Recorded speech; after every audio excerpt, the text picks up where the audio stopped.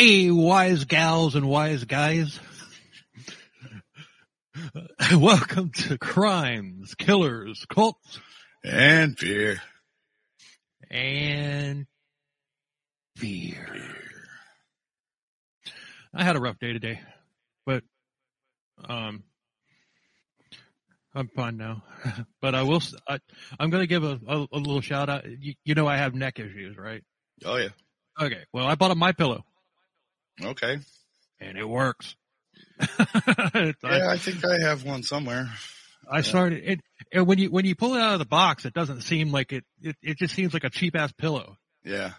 And then you lie on it, and after about 4 or 5 days, if you've got like chronic neck issues like I do, like I'm still sore, but instead of walking around as a hospital 8 or 9, like all the set between 7 and 9 all the time, now about like a 4 or a 5 today. And I drove to Miami and back today. I'm usually in agony after doing that trip. Right. So yeah, I got one of those MyPillow things, but dude, I have like stacks of pillows, so I'm not sure where it is in the stack, but I know I have one. But I was really surprised because it's like my neck isn't killing me. I'm not sure how to react. So anyway, that's Todd. And that is Bill. Yeah, just two crazy Florida men drinking beer and talking about true crime. Yes, indeed. Because why the hell not? Yep. Why the hell not? Craziest true crime podcast that's on the internet. Most of the time. But like I said, wise gals and wise guys. Yeah, that's our name. If you didn't catch last week's episode, that was the name that we chose for our fans, our listeners. I don't like using the word fans. Listeners. Our listeners. Yes. So yeah, Morbid calls their people, weirdos. Timesuck calls them meat sacks. Mental Illness Theater, our buddy Mark, he calls their listeners sick and twisted fucks. Twisted fucks. Oh yeah. But so with us, it's wise gals and wise guys, and I'm always going to say wise gals first. Yep, ladies first. Ladies first. Mm-hmm. But yeah, and it's a month of episodes that we haven't done before. We had never done a mafia episode. Now we've done 2 of them. We had never done a historical episode. We just did the first one last week with the USS Indianapolis, which I hope you guys liked that because I'm really happy. I'm happy with all the episodes we've been putting out lately. Oh yeah. Even the monotone ones. Even the monotone ones. Yep. Oh well. It is what it is. So this is an unsolved case, and we've never done an unsolved case before. And the reason that we've never really touched on unsolved cases is because we like to ridicule the villain and make fun of them, make them our bitch and slap them around and spit in their face and kick them in the teeth and all that stuff. And we do. And just ask Pee Wee Gaskins and Henry Lee Lucas and Warren Jeffs. Yep. So, but in unsolved cases, there's no villain to make fun of. There's no bad guy because it's unsolved. I mean, there's suspects, but everybody's innocent until proven guilty. So you can't really go ragging on a suspect unless it's just something that is just so obviously. But still, you really can't. Like if I was to go out and say, hey, so and so's slime ball, like in this case, for example, if I was to go out and say, someone's the prime suspect, I'm not even going to mention the prime suspect's name. I know the name, but I'm not going to mention it. Yeah. If I go ragging on that guy and it turns out that, he winds up being found innocent or whatever, I could get sued for defamation of character. Yeah, there would definitely be some defamation there for sure if he's not the right guy. Yeah. Right. So anyway, but this case that we're covering, and I was able to put this episode together. I don't know where shows like True Crime Garage and True Crime All the Time Unsolved and all that stuff. I don't know where they get their information from to do all those unsolved episodes and make them an hour and a half long. I don't know where they get.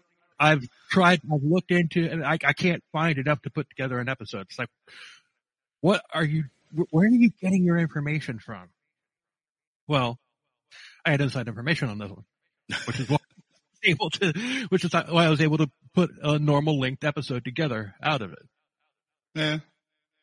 So, right on. But I'm not going to be able to have inside information on every single unsolved case that if we were going to start doing them. Yeah, let's see how this one goes. It'll be fun, I'm sure. Oh, I know that, but maybe we can do some shorties. Who knows? Yeah, maybe Patreon episodes, maybe. Who knows? No, because we'd want them out. Yeah, we could do some short episodes. It don't matter. They don't have to be 2 hours long. Right. Well, this one's not going to be 2 hours. It's going to be like just a normal length episode, hour and a half, hour and 40 minutes. Well, it will be if you get started. Oh shit, asshole. Yeah, you know it. Earlier this year, I got a Twitter message from a lady named Catrina Marshall, and she had asked me to cover her aunt's case, which is unsolved. Her aunt was murdered.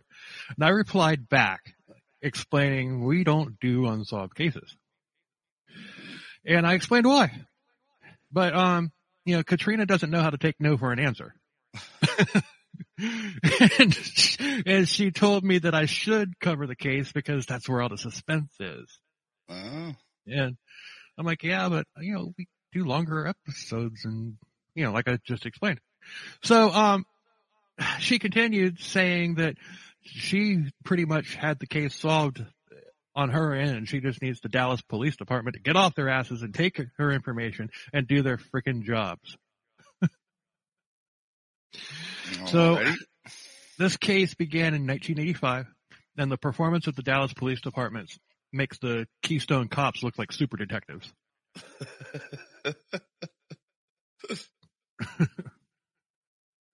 So this piqued my interest, and I asked her to come on as a guest and talk about it, but she wasn't really up for doing that. She would have liked to, but she didn't want to do or say anything that could compromise the investigation into her aunt's case, which I totally get. Oh, yeah. So I began discussing this case with Catrina over the months, and I probably know more about this case than the Dallas Police Department. And I'm just saying, eventually there's going to be a CKCB tour. After doing this episode, it might be a good idea for us to steer clear of Dallas. Damn, man, I always wanted to go to Dallas too. Oh well. Guess that's out the window. We'll go to Fort Worth. We'll book our event in Fort Worth and then do go do touristy shit in Dallas or whatever. We'll have to sneak into Dallas.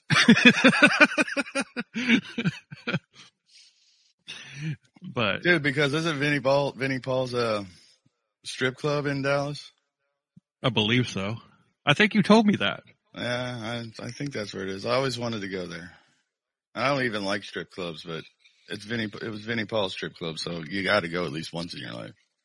Yeah, it's like a bucket list thing for me. It's probably I would imagine they probably play metal there. I would hope so. You never know. I mean, it's probably just like a regular strip bar. Just Vinnie Paul owned it, Yeah.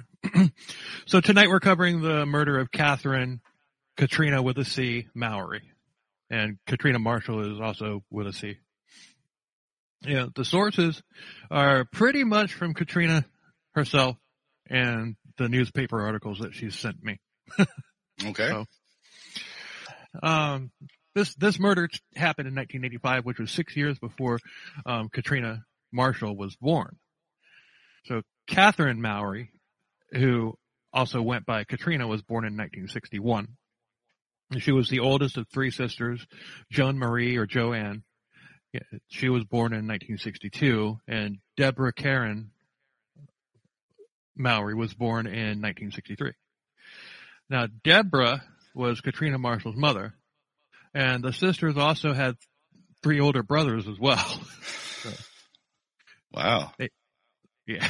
So, but for the time being, I'm going to I'm not going to say anything. for the time being, I'm going to refer to Catherine as Catherine rather than Catrina to make it easier to follow. Yeah. Okay. And Catrina Marshall was named Catrina to honor her aunt.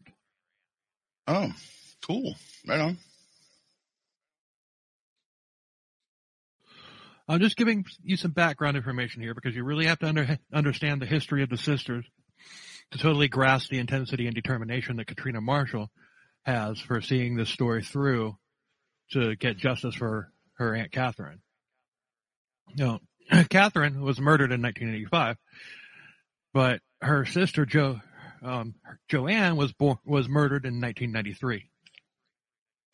Damn. Mm-hmm. But her murder is solved. She was out on a date with a man, and they checked into the hotel. An argument ensued, and he beat her with a beer bottle, which broke, and then he used the broken beer bottle to cut her throat, and then he hauled out. Shit. Yeah. Well, this genius was arrested a day or two later because he used his real name to check into the hotel. Oh, Jesus Christ.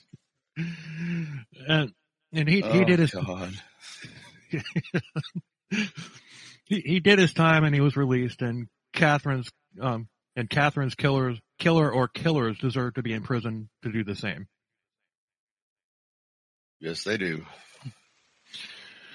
So one murder is more than enough for a family to endure, and now the Mowreys have 2.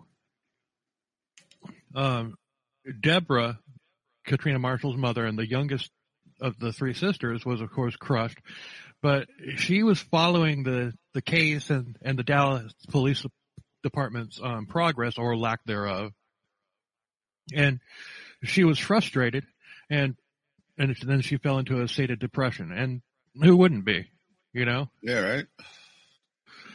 But finding out, 15 years later, that the Dallas Police Department literally wasn't doing a damn thing on Catherine's case pushed her over the edge, causing her to end her life on November 11th, 2020. Oh, man.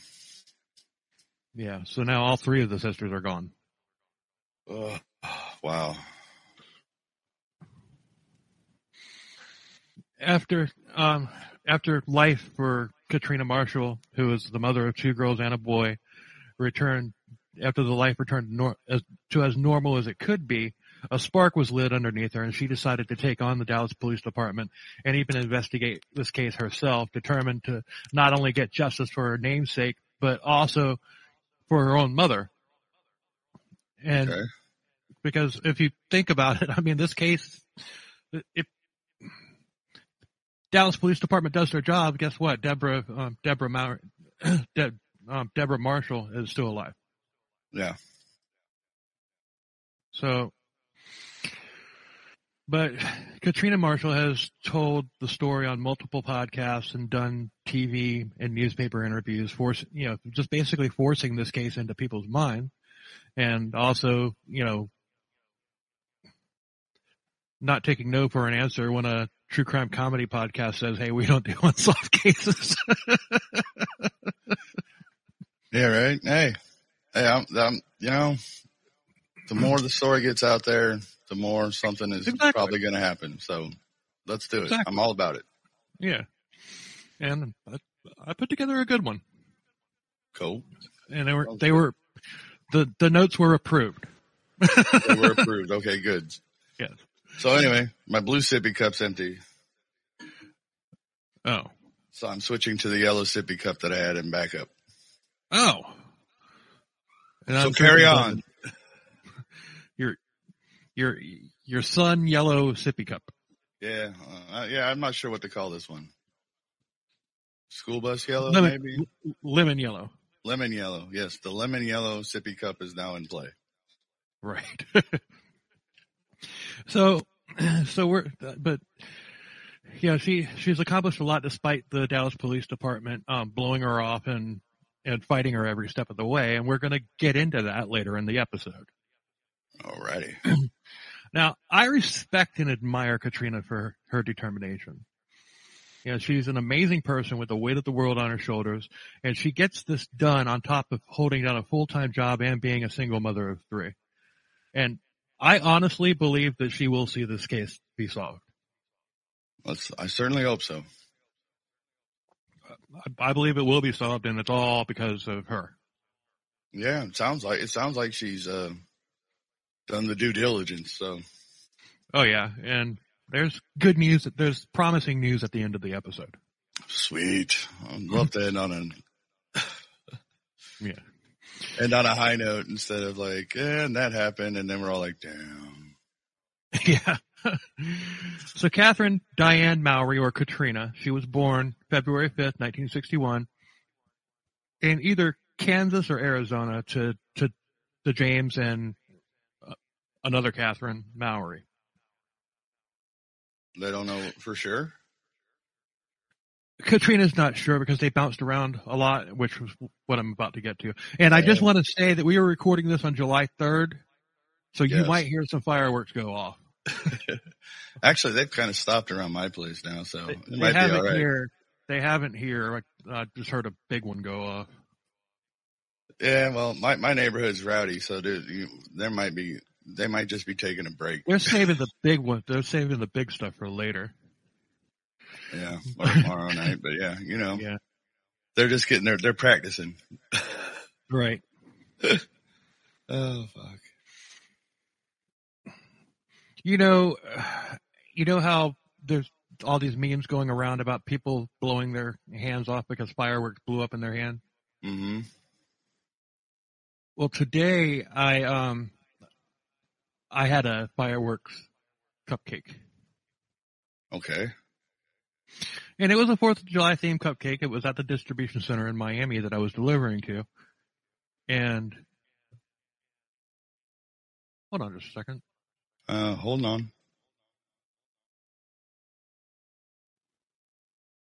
Won't be hearing any more fireworks from on my end. It was pouring. Oh. Yeah, rain tends to put a damper on that. Literally.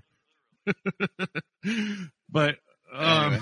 Damn, it is the freaking bottom just dropped out. I mean, I haven't heard rain when we were doing a podcast this loud since that one time the bad storm when I was in the bunker. Yeah, that one was a bitch to edit. Let me tell you. Yeah.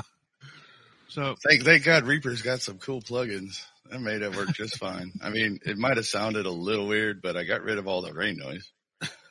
Yeah. Anywho, that's beside the point. Right. But anyway, the fireworks cupcake. Uh-huh. It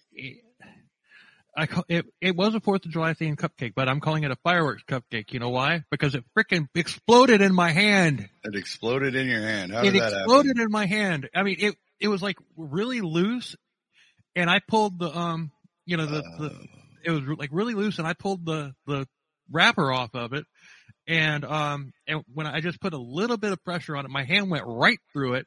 There was a shit ton of icing on it, which went everywhere. I was like, damn it! So somebody made shitty cupcakes. Okay. No, they were good. They were like really loose though. The bread part of it was like really, the cake part of it was like really loose. Yeah, well, that's a sign of shitty cupcakes, man. They ain't supposed to do that. But anyway, #but I digress. Yes. Anyway, moving on. So, this next part you will not hear on any other podcast. Their father, James, was a con artist, and they moved around an awful lot, like I said. Mm-hmm. Joanne was born in California, while Deborah was born in Kansas City. 3 sisters, and separated. They were all born a year apart from each other.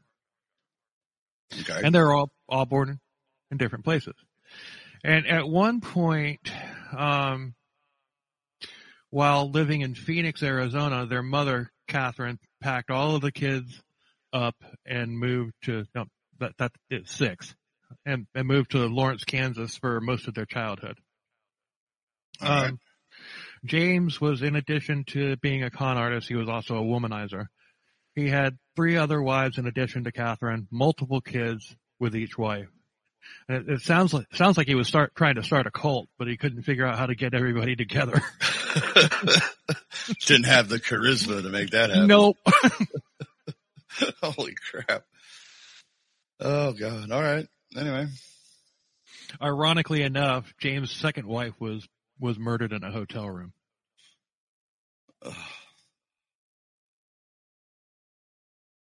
Okay. Wow. All right. A lot of murder.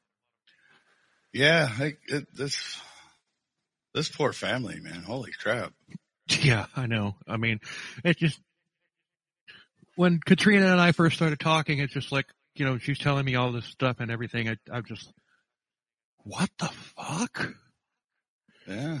Like, oh, what? What next? No shit. Now, Catherine was in a serious car accident. This is in Kansas. It would make her live with pain the rest of her life. Her car had gone over an embankment and flipped, and she had broken her back. Oh, damn. All right. Fuck. Yeah. A police officer in the area who was in a helicopter happened to notice the car, and it was pretty far off the road, but it was near a railroad track. But he noticed it, and that actually, him noticing it saved her life. Well, thank God for that. Yeah. I mean, I guess. So later on, Catherine decided to relocate to Dallas to go to college, but she still had a close relationship with her family back in Kansas and visited whenever she could. On one such trip, June of 1985, she decided to go see Deborah. But in the planning of the trip, on June 18th, the 2 sisters got into an argument over the phone, and Deborah hung up on Catherine. It's nothing out of the ordinary here. I mean, sisters do that. They, oh, yeah. It happened. Brothers do that too. I mean, yeah, families fight. I mean, yep, they do. What happens. Yep. But they'd make up when she got to Kansas, right? You think? Maybe. I don't know. Wrong. Yeah. Because Catherine never made it to Kansas. Oh, no. And nobody had ever heard from her again. Wow. At Dude, first, that's gotta suck knowing the last thing you said to your sister or whatever was in anger. Mm-hmm. Damn, yep. Dude. Fuck. But at first, Deborah figured that Catherine was still mad and not coming, but still, sisters do that too. Yeah. I should say siblings do that because yes. brothers do it too. Yeah. Or brothers and sisters. Yeah, siblings do that, that's for sure. Siblings do that, that's what, yeah. So on June of 1985, or June 25th of 1985, the manager of an apartment complex was walking the property. He noticed a strong smell coming from a car that had been ditched in an alley. It was a 1978 Ford LTD. And she called the police, and they came, and they popped the trunk, and they found a woman's body decomposing. Ooh. She was a white female, nude, and wrapped up in a bed sheet like a burrito, and a belt that was tightly wrapped around her neck. So the body was taken to the medical examiners, who determined that it was Catherine Diane Mowrey by her dental records. And there were 4 to 5 witnesses. There were 4 to 5 witnesses who recall seeing the vehicle that Catherine's body was found in parked in the alley late Saturday, June 22nd, and early Sunday morning, June 23rd, from the apartment. All right. It was June in Dallas. Oh. You know where I'm going. Yeah, I do. But she was in the trunk of a car in June in Dallas.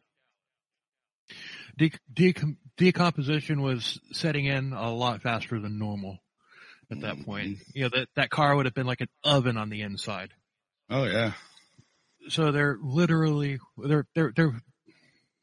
was nothing that they could do, or there was really nothing that they at that time in 1985 could do to determine any cause of death due to the amount of decomposition. And it gets hotter in Texas than it does in Florida. Oh, yeah, it does. With the same high humidity. Yep. And speaking of that, dude, it's been hot as you know what the last fucking couple of weeks. Last week. Catrina sent me a screen, like a picture of the thermometer in her car, and it was 112 degrees in Kansas. Yeah, but dude, it's been that here, dude. But here we have feels like temperature. Let's not go with we don't need another episode with you explaining that. Oh, I wasn't going to explain it, but dude, it's been over 100 here with the feels like temperature a lot. But I'm sure it's really 100 there anyway. Because we've got like 5 episodes where you explain that. Well, that's my thing, dude. That's my pet peeve. Anyway, moving on. But they did determine that Catherine had not been sexually assaulted, despite the fact that she was nude. Oh, okay. Now, get your facepalm hand ready. Oven mitts on, ladies and gentlemen. Because this is where crazy bullshit starts. Dallas Police Department said to a Dallas newspaper that they were ruling this as an accidental death, saying that she had died on someone who got scared and put her in the trunk. What? He then said, and I quote, "It's not going to be classified as a murder because we don't know who put her in there." What? Okay. Yeah. Isn't that your job to figure that shit out? Yeah, but since when has that been the criteria for determining whether or not something was murder? Is there some agreement that murderers have with the police? It's like, is it like a Dallas law that people leaving a dead person in the trunk, they have to leave a note? I, Joe Chucklehead, put this woman into the trunk. She died on me. Rest assured, I did not kill her. Apparently. What the hell kind of sense does that even make? I got nothing for that. I really don't. That's, yeah, okay. All right. I mean, you find a ditched and decomposing body in a trunk, nude and wrapped like a burrito in a blanket with a belt tightly around the neck, and you don't think it's a fucking murder? Yeah, right. Yeah, she did it to herself. She wrapped herself up, tied a belt around her neck, and climbed into the trunk and shut it. It was, yeah. Oh my God, dude. Jesus. Horatio Kane from CSI Miami would have popped that trunk, saw that, and he would have said, "Looks like the murderer left this case gift wrapped."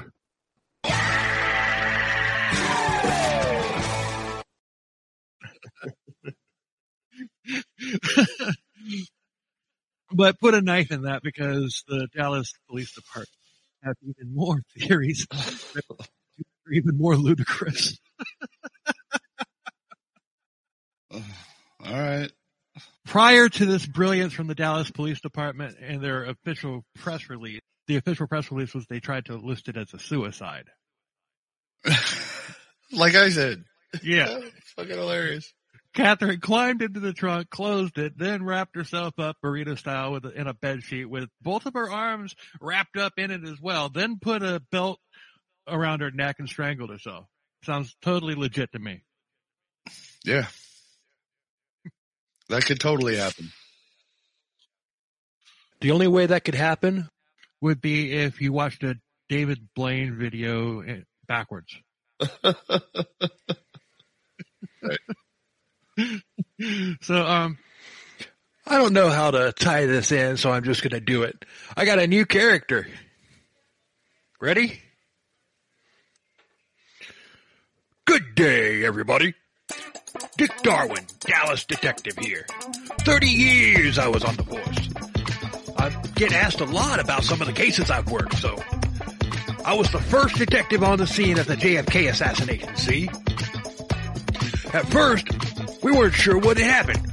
At first, I thought it might have even been a suicide, see? But think about it. Nobody had seen a gunman.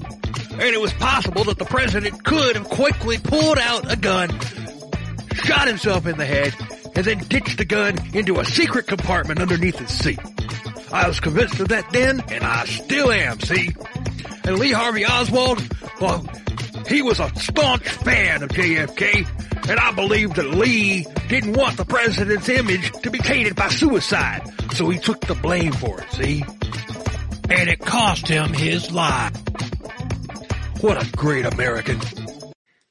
This is Dick Darwin, Dallas Detective, signing off. Thank you for having me on your show.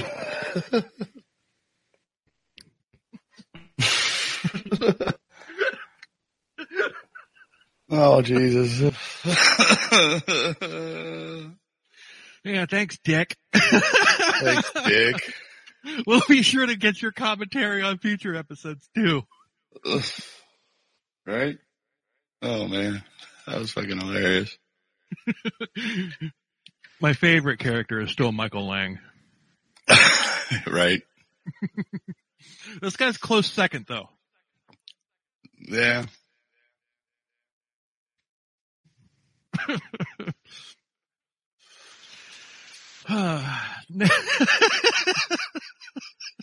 Anyway.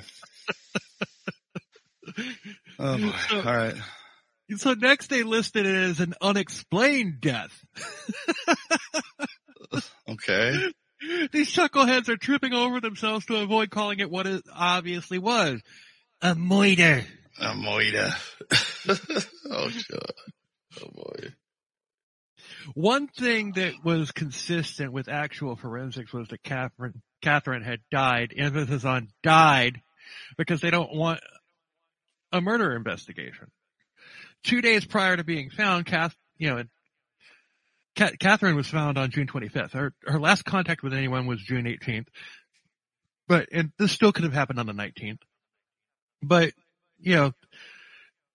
Catherine, excuse me. Mm-hmm. Catherine wasn't talking to anybody. The estimated date of the death was the 23rd of June. There's really no way to determine when it actually happened because of the intense heat.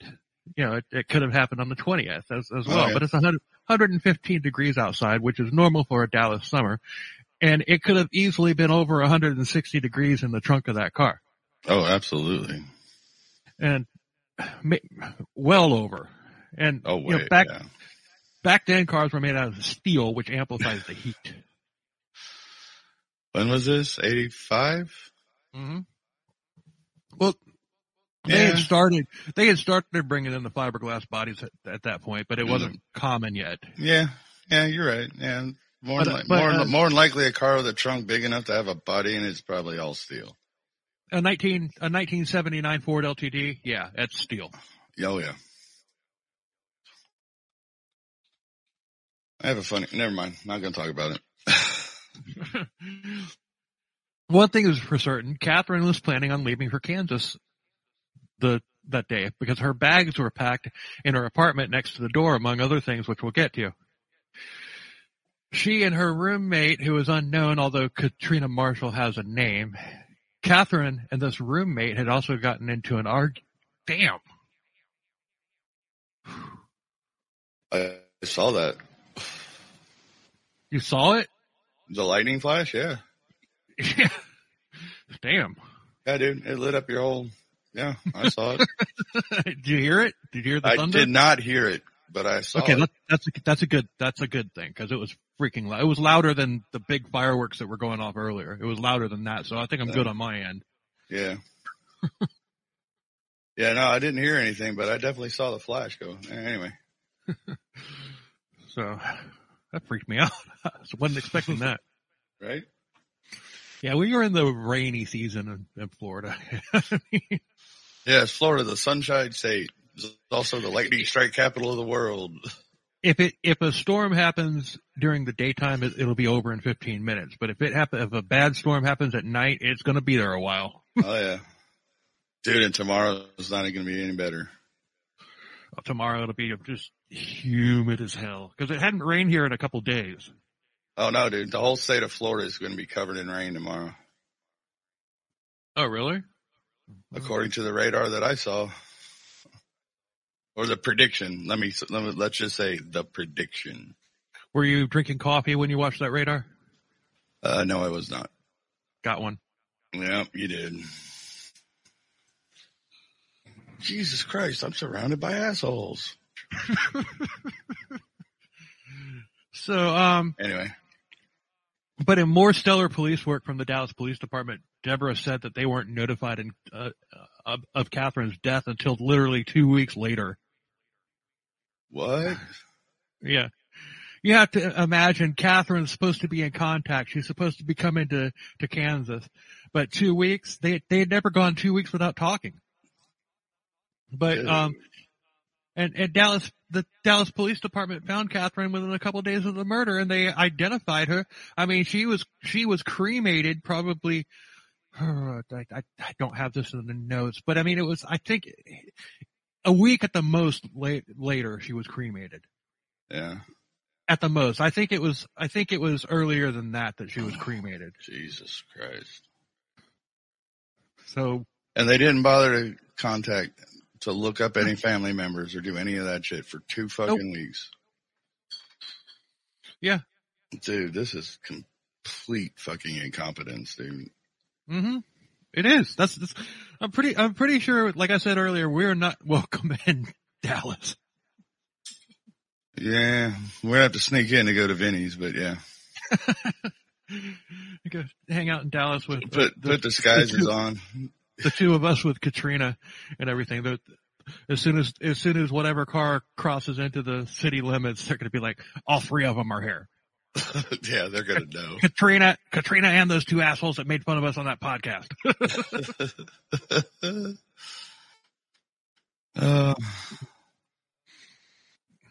Catrina has no desire to go to Dallas, and I don't blame her. Yeah, I don't blame her either. Because I'm sure she doesn't want to go to Vinny's, so. Well, I'm not sure. I don't know. Maybe she does. Never mind. Nah. I mean, I was just sorry. I didn't mean to assume. I assumed that she wouldn't be into that. So, Catherine's ashes were scattered, and she has a gravestone in Lawrence, Kansas. And the case was buried too by the Dallas Police Department and even the media. And it was a one and done in Dallas. And that was it. It was obvious that the Dallas Police Department wasn't listing Catherine as a priority. Why? Because she was a druggie and a drug dealer. Oh. But remember when I said that she had broken her back in that car accident and that she had lived in pain for the rest of her life? Mm-hmm. She was prescribed some strong pain meds, and she was known to share a pill or 2 with her friends, but she wasn't a drug dealer. Right. Dude, who doesn't share pills with their friends? I know. I mean, if you got a friend and they don't share pills with you, then they ain't your friend. Just saying. Anyway, not the point. But so they went with that. They went because she had pain pills that were really strong that she was a drug addict and a dealer. Okay. Well, I mean, they were doing anything that they possibly could to bury not this do case anything and move it along. Right. they were doing anything they could to not do anything. Yes. Exactly. Yeah. They spent more time trying to figure out ways to not do nothing that they could have just done something and everything would have been fine. Yeah.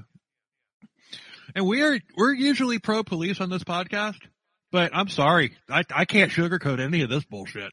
I mean, this is ridiculous. No, this is terrible. This is complete fucking incompetence. Not incompetence, but just negligence. It is negligence, yeah. Well, yeah, it's negligence because they're competent. They can get shit done. They just don't. Yeah. They just choose not to. On this, yeah. So, all right. Another press release said that Catherine had died of a cocaine overdose, and they had plenty of evidence to show that. Okay. But put a knife in that as well. All right, here we go. Dude, I'm running out of knives, man. But you're going to have to start pulling some knives out so we can keep pinning stuff. Well, there could be like, there's a multi-level marketing firm that sells knives. We could get into that, and that way we could have all sorts of knives. How about no?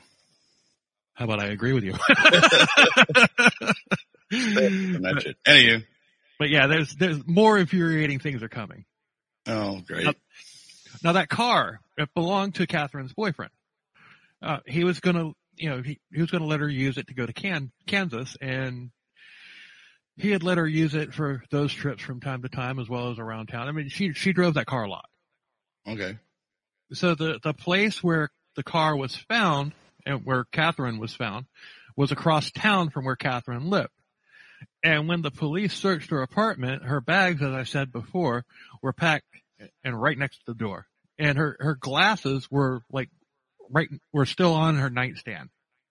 And she was legally blind without them. She wouldn't have been able to drive a car across town to kill herself by,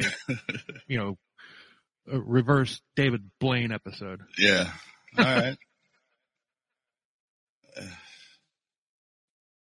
Dude, I'm seeing all kinds of clues adding up here, but apparently nothing was done about it. And that's terrible.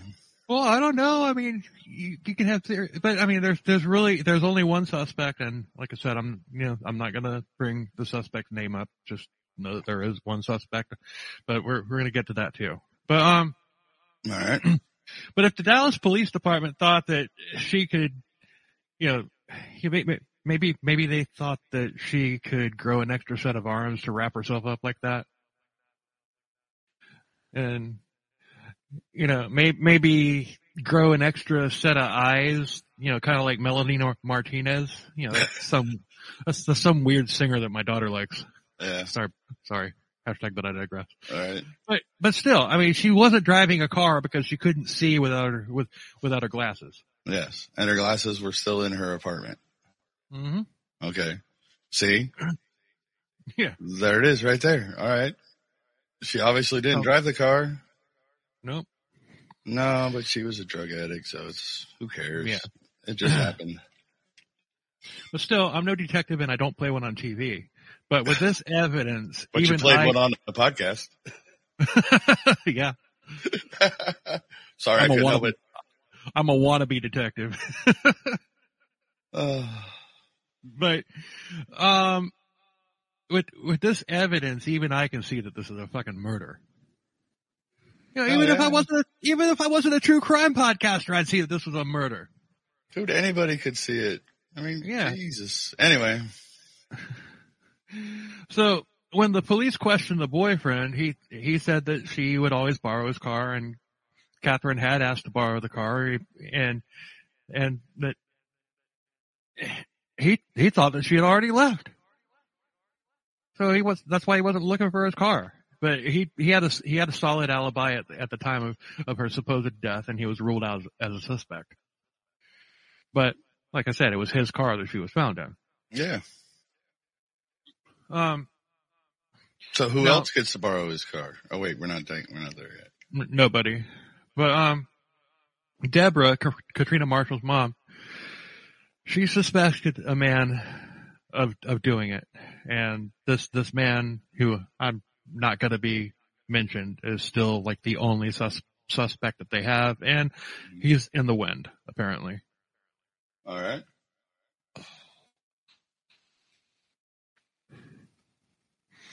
But he's got a record.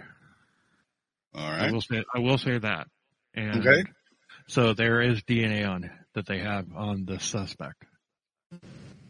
So we could get caught eventually. Put a knife in that. Yeah. Like I said, dude, running out of knives.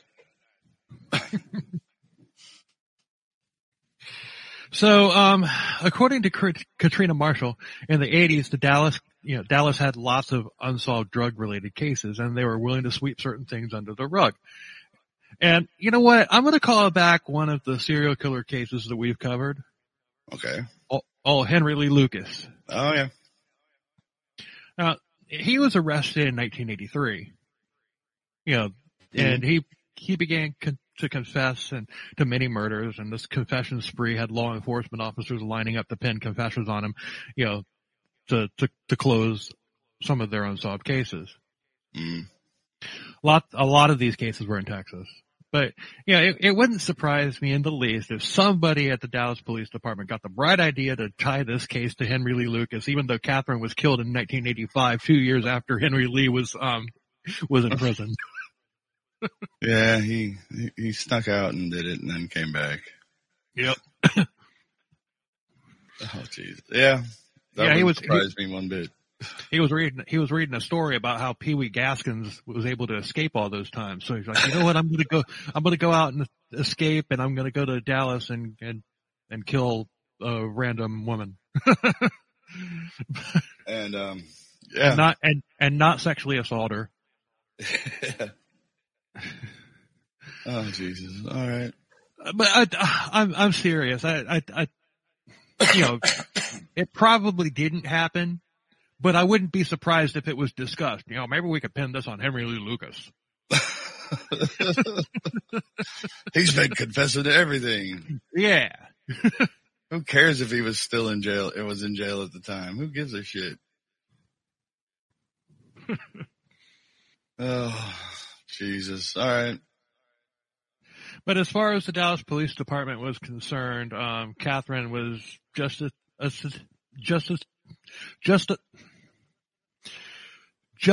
statistic druggie. Got it on the fourth try. not even worth the time or resources. But number one, she wasn't. And number two, even if she was a druggie, so fucking what? Yeah. Yeah, I swear with these serial killer cases and everything, they go after forgotten people, like sex workers, druggies, homeless. Do they not deserve justice if they're murdered? Everybody deserves justice. Doesn't matter. Yeah. The Dallas Police Department would probably disagree with you. Which is why we're not going to Dallas anytime soon.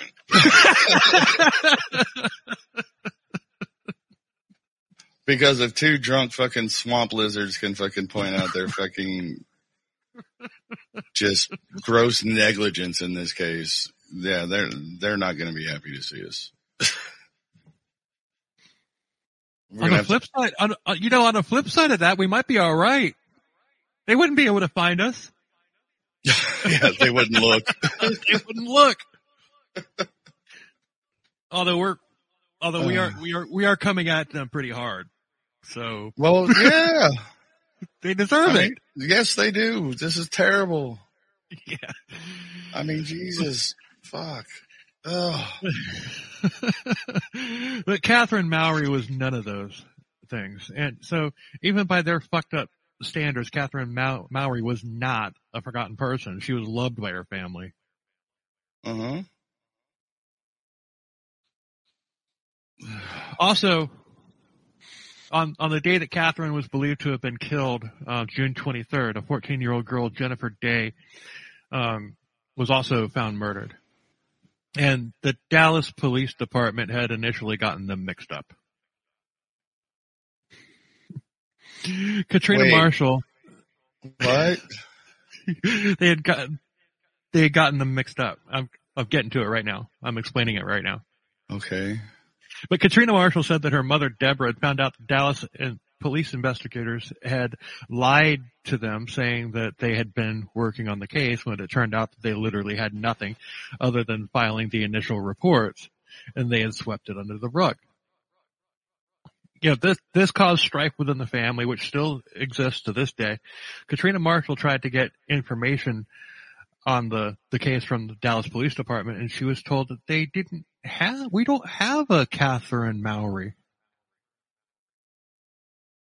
They had nothing. They had absolutely nothing on her aunt. Nothing.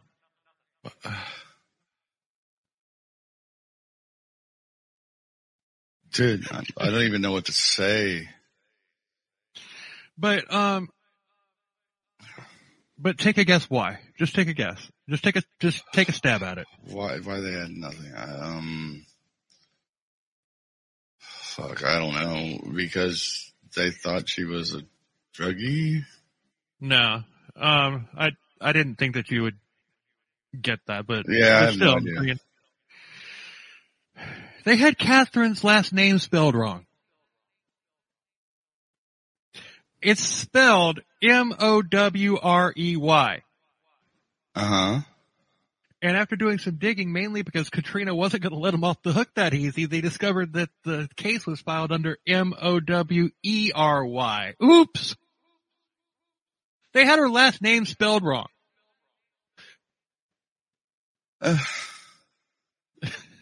But initially when they first filed it, they had to make a correction because of the fact that they were saying that, that they mixed up Jenny Day and Catherine Mowrey.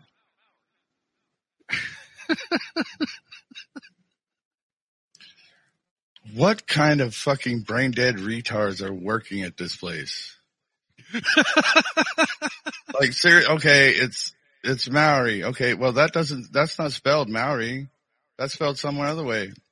But don't you think you could well, maybe that's her. Maybe let's look at this. Maybe that's who this is. Yeah. You know what I mean? Like, seriously, no, don't have anybody by that name. But that information needs to be correct, whether the police give a shit about the case or not. Yeah, I get that, but but who was the fucking retard? But when Catrina Marshall, got into this was in 2020. Yeah. She was the one that found out that they had her name spelled wrong for all these years.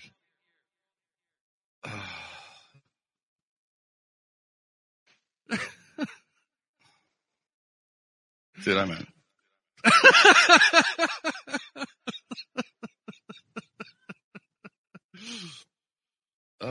What? I just.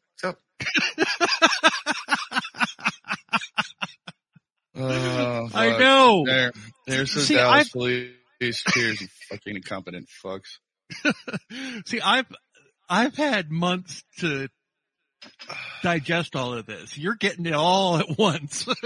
I know. And it's like overloading my fucking brain. So I think I'm about to have an aneurysm. In some very recent email correspondence with the Dallas Police Department, but between the Dallas Police and Catrina, they spelled the name the same way. The Mowrey. They spelled it the same way that they had misspelled it before. The exact same way. Now, after Catrina is 3 years into working this and being the bane of the Dallas Police existence. Good for her.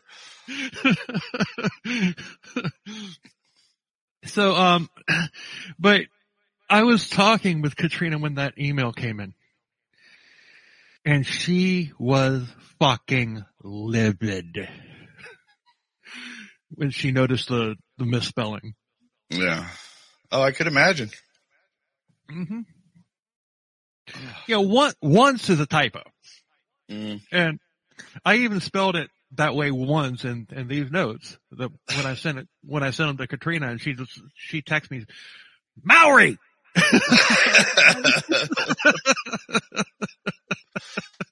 No, but like I said, once is a typo, and that's all it was because I had it spelled right the rest of the episode, the rest of the note. Okay. But in this email, it was spelled that way every time it was mentioned in the email. They also wrote interrupted when they meant interpreted. Oh my God. And this is like 2020, right? This is a couple weeks ago. This is a couple weeks ago. Oh man. So. No, but I mean, dude, if you're typing this shit up on a computer, it will spell check it for you. Exactly. Dude, it will even tell you. Like, dude, I've been typing stuff and it'll be like, even though I spelt the word right, it'll be like, did you mean that word? I'll be like, oh, no, I didn't. I mean, unless they were doing it on a phone or something and it just got auto-corrected, but I doubt that. Yeah, well, I mean, it's a possibility, but still, I mean, so they typed interrupted when they meant interpreted. And you know what? I interrupt that as ironic.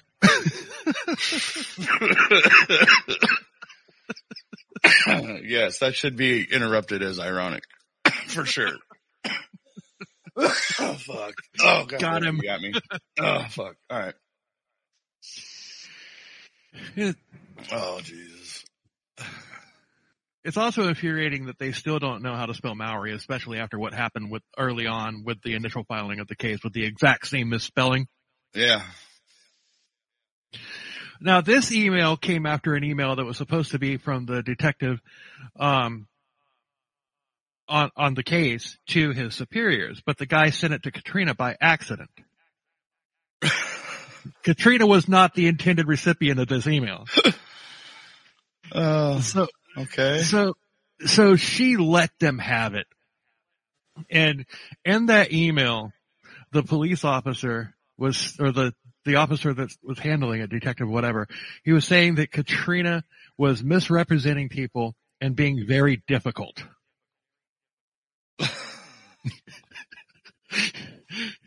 Difficult when it's been almost 40 years and literally nothing has been done other than preliminary reports. Difficult because she doesn't have her mother in her life because of the same laziness that the Dallas Police Department was doing back then when Deborah was trying to get them to do their jobs.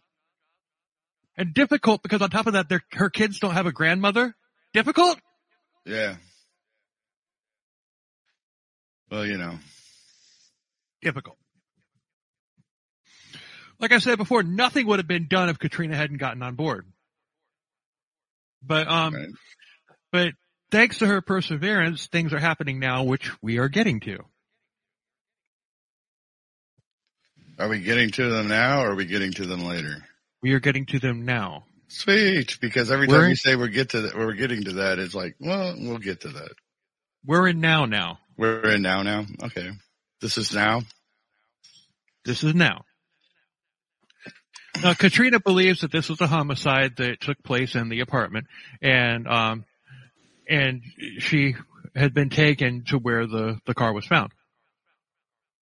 And anyone with half a brain can see that this was indeed a homicide.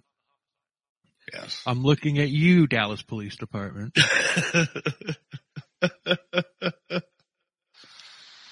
We are so But close. I did say anybody with half a brain. Oh, yeah, we're definitely screwed now. Now we have to stay out of the entire state of Texas. But you know what? That's fine. Look, even where the fuck is he? Even Grogu is face palming. Yes. Yeah. So, like I mentioned before, she was in a trunk, naked, wrapped up like a burrito with a belt around her neck. Plus, she was found in a car that she was known to borrow and had in fact borrowed during that time frame. She was on the other side of town from where she lived, and her glasses were left on the nightstand, and there's no way that she could have driven without them. Mm-hmm. In September 2020, Catrina Marshall was able to get a copy of the death certificate, and it listed Catherine's death as undetermined. But there have been like 4 different causes of death attributed to Catherine: suicide, overdose, murder, and undetermined. Well, not murder yet at this point. Oh yeah. But so 3. But this was the first time that anybody had heard about the belt being around Catherine's neck. Anybody. Catrina's mom didn't know this. Okay. That's a pretty important piece of information that they chose not to release. Yeah, it is. But, however, at the same time, and I've seen this in TV shows and movies and shit a lot, they choose not to release information to stop copycats. That's weak, Todd.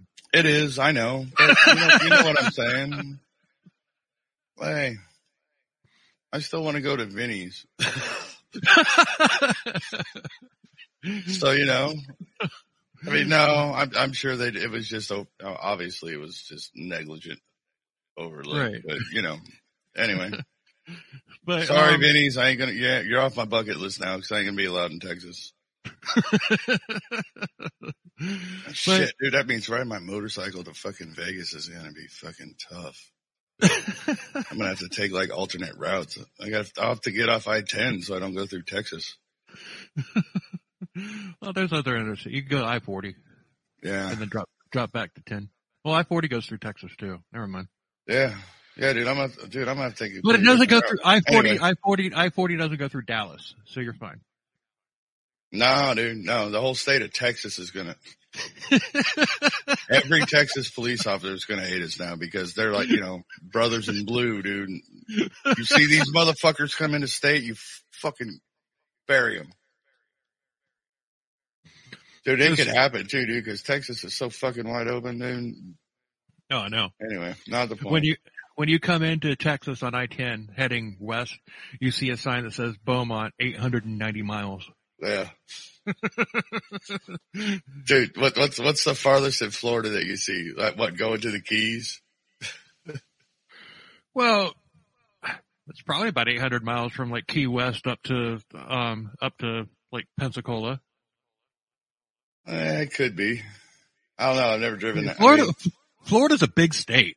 It really is. It just doesn't look like it because it's skinny. It's a long Florida state. is America's Wang, dude. Come on. So, but nobody in Dallas had done due diligence on this case. Not one. And, Nope. and the fact that all of these years, different people working for the Dallas Police Department, the attitude toward Catherine had been passed along to the new officers working the case.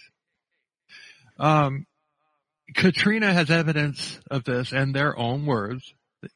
Katrina's being difficult. And that's telling. That's telling because they sent an apology for that email that came off more as, I'm sorry we accidentally sent you that email, not, I'm sorry we disrespected you. Yeah. Oh, Jesus. Fuck. Now, remember that officer beating his chest saying they had evidence of that Catherine's death was due to a cocaine overdose? Mm-hmm. And they had evidence. In July of 2022, Catrina obtained a copy of the toxicology report. There were no drugs in her system at all. None. Yeah.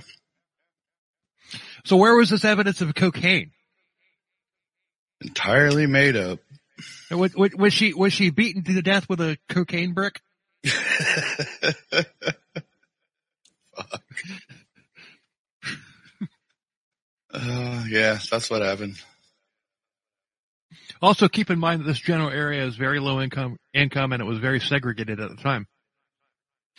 The officer said cocaine, and I seriously doubt there was a lot of cocaine in this area. Crack, maybe, but the officer said cocaine, and that they had plenty of evidence of it. Okay. Yeah.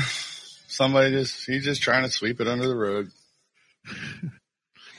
Every time Catrina has contacted the Dallas Police Department, she's passed around from person to person and just put to the side, she's being difficult. Yeah, she's being difficult. Trying to find out what happened.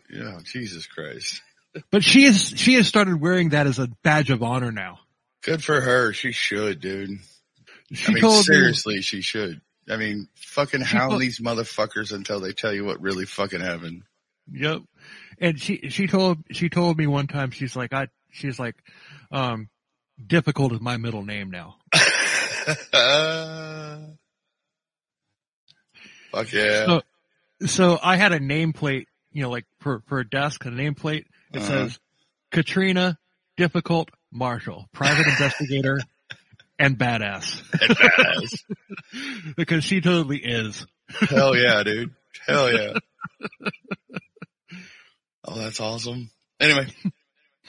But I've seen these emails. Even the most recent one that she sent me, all they do is, this is like a day or two ago, and all they do is regurgitate the same information that they had before. But this latest one, it had some information about a new development, which we're getting to. But, we're getting to stuff. Hey, at least we didn't have to put a knife in it, because I'm out of knives. No. But, hey, Dallas Police Department, you want Catrina to go away? Solve the case. Yeah, no shit. It's really that simple. I mean, Catrina wants to be involved with the Dallas Police Department as much as they want to be involved with her. Yeah, no shit. You call her difficult, she thinks you're difficult because you won't do your goddamn job. Right. Anyway, I digress. No, not really, but you know what I mean. This isn't an isolated case either. Another family member, because Catrina has become very popular, especially in the true crime realm. You know, she's very well known. Yeah. But, this isn't an isolated case. Another family member of an unsolved victim of a murder has reached out to Catrina. They've compared notes, and Dallas Police Department is treating this woman's case the same way as Catherine's case. Just the exact same thing. Like it's different people, the same scenario. Okay. That's very disturbing, but all right. So, okay, we now know of 2. How many others are there? All of them. Yeah. Well, I mean, unless it's the ones they were trying to get Henry Lee Lucas to fucking admit to, but yeah, all of them. So, after months of emailing, the Dallas police, let me start that over again. After months of emailing, and the Dallas police either, what the fuck did I type here? I don't know, but that's too. After months of emailing the Dallas Police Department and either being blown off or giving the runaround, Catrina I had it right. I'm gonna read it properly now. I had it right.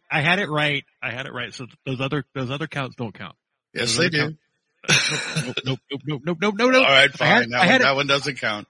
Yeah, I had it right. It just looked weird when I was trying to read it. So after months of emailing and the Dallas Police Department either blowing her off or being given the runaround, Catrina had enough. And this is when she began this is when she began investigating the case on her own to get justice and closure for her family. You know, she went public with her case, and she started a change.org petition, which we're going to link in the notes. You can also just Google change.org Catherine Mowrey, Mowrey. Yes, make sure it's REY. Yeah, and it'll be the first thing that pops up. It's petitioning for more awareness to this case and for the police to get off their asses and do their jobs. Now, that's my words, not Catrina's. Although, I mean, I've never really talked to her, or even, you know, all I've heard is you talk about her, but I could see her saying that. Get off your ass and do your fucking job. Yeah. So the change.org petition reads, when an individual is the victim of a cold case homicide, families and friends want answers, justice, communication, transparency, update, effort, support, and or closure, including mine.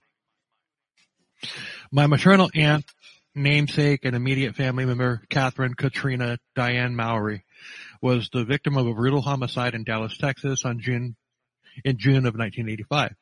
Eventually, I ordered a copy of the autopsy and toxicology reports, and I viewed them for myself.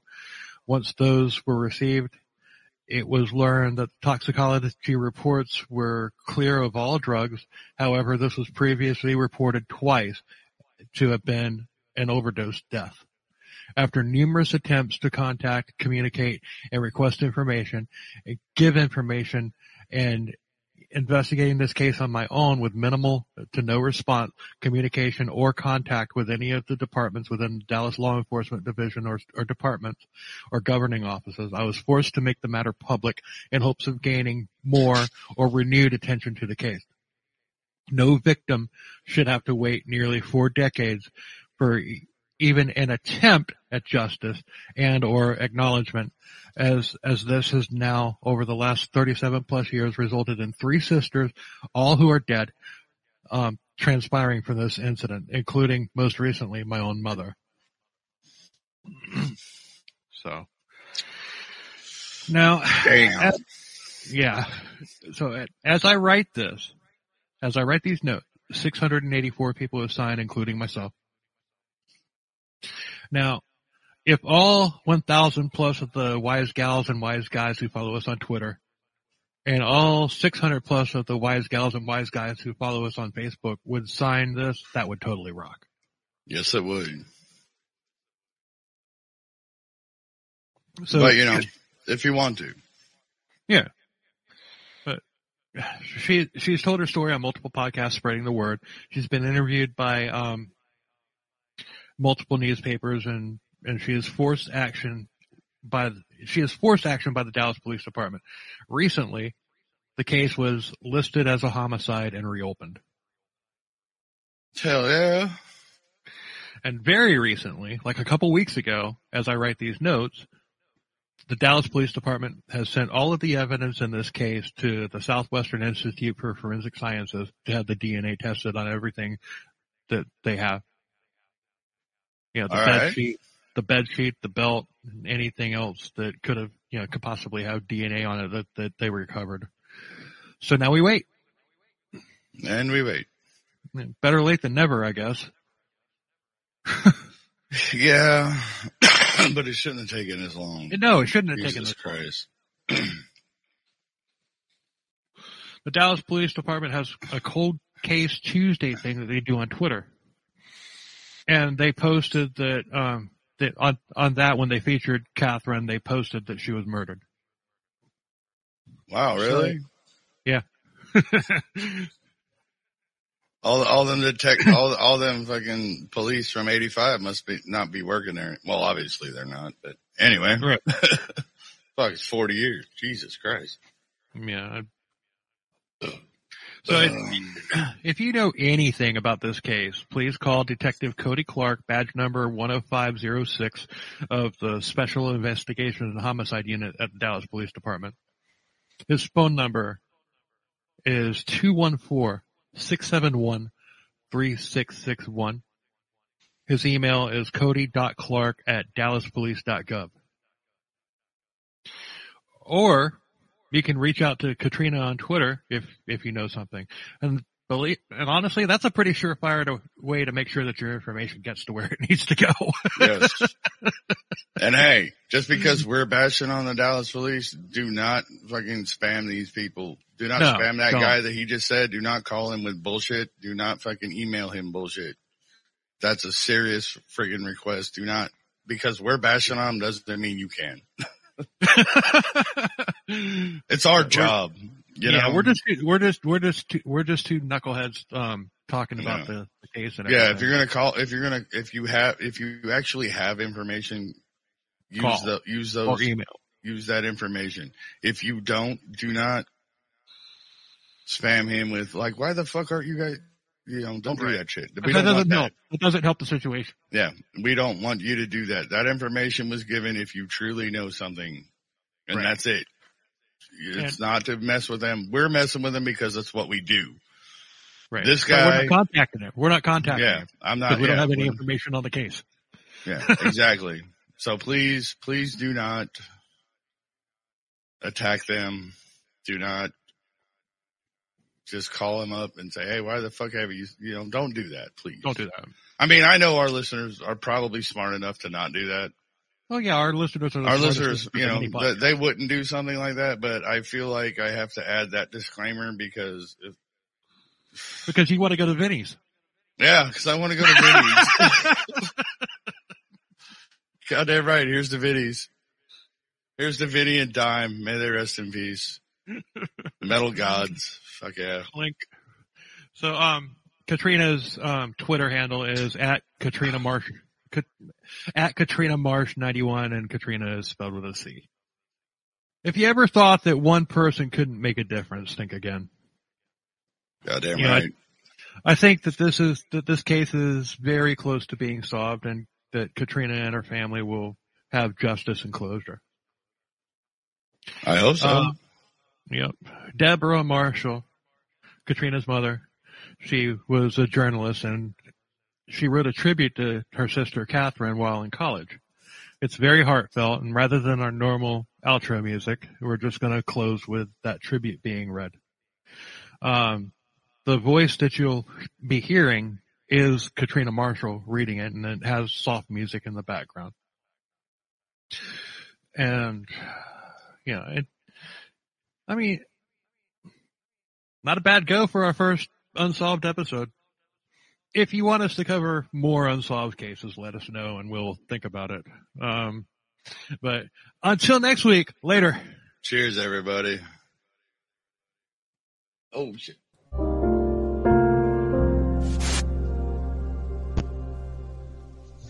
I was fast asleep, feeling as though I was in a dream, as I was being shaken awake by my oldest sister, Catrina, whom was probably sound asleep over 300 miles away in her trendy Dallas, Texas apartment. The tears of joy filled my surprised eyes as her excited voice rang through my entire body. I was not dreaming. My sister had intentionally made a secret surprise visit home to see me. A sleepy, agitated voice rang out from the other side of the room as my grumpy sister Joanne invaded our happy reunion. The squeals of delight pierced throughout our entire house as she too realized the source of my initial noisiness. As different as my sisters were, they were both indeed my very best friends. Catrina was the oldest of us girls. She was 1 year older than Joanne, whom was 1 year older than me, as we were the stair-step. In our 6 children home, however, the first 3 were boys. Catrina was my idol, my friend, my hero, and I truly worshipped the ground that she walked on. She taught me so many things about life, love, and compassion, with the patience and understanding of a much older, more mature person.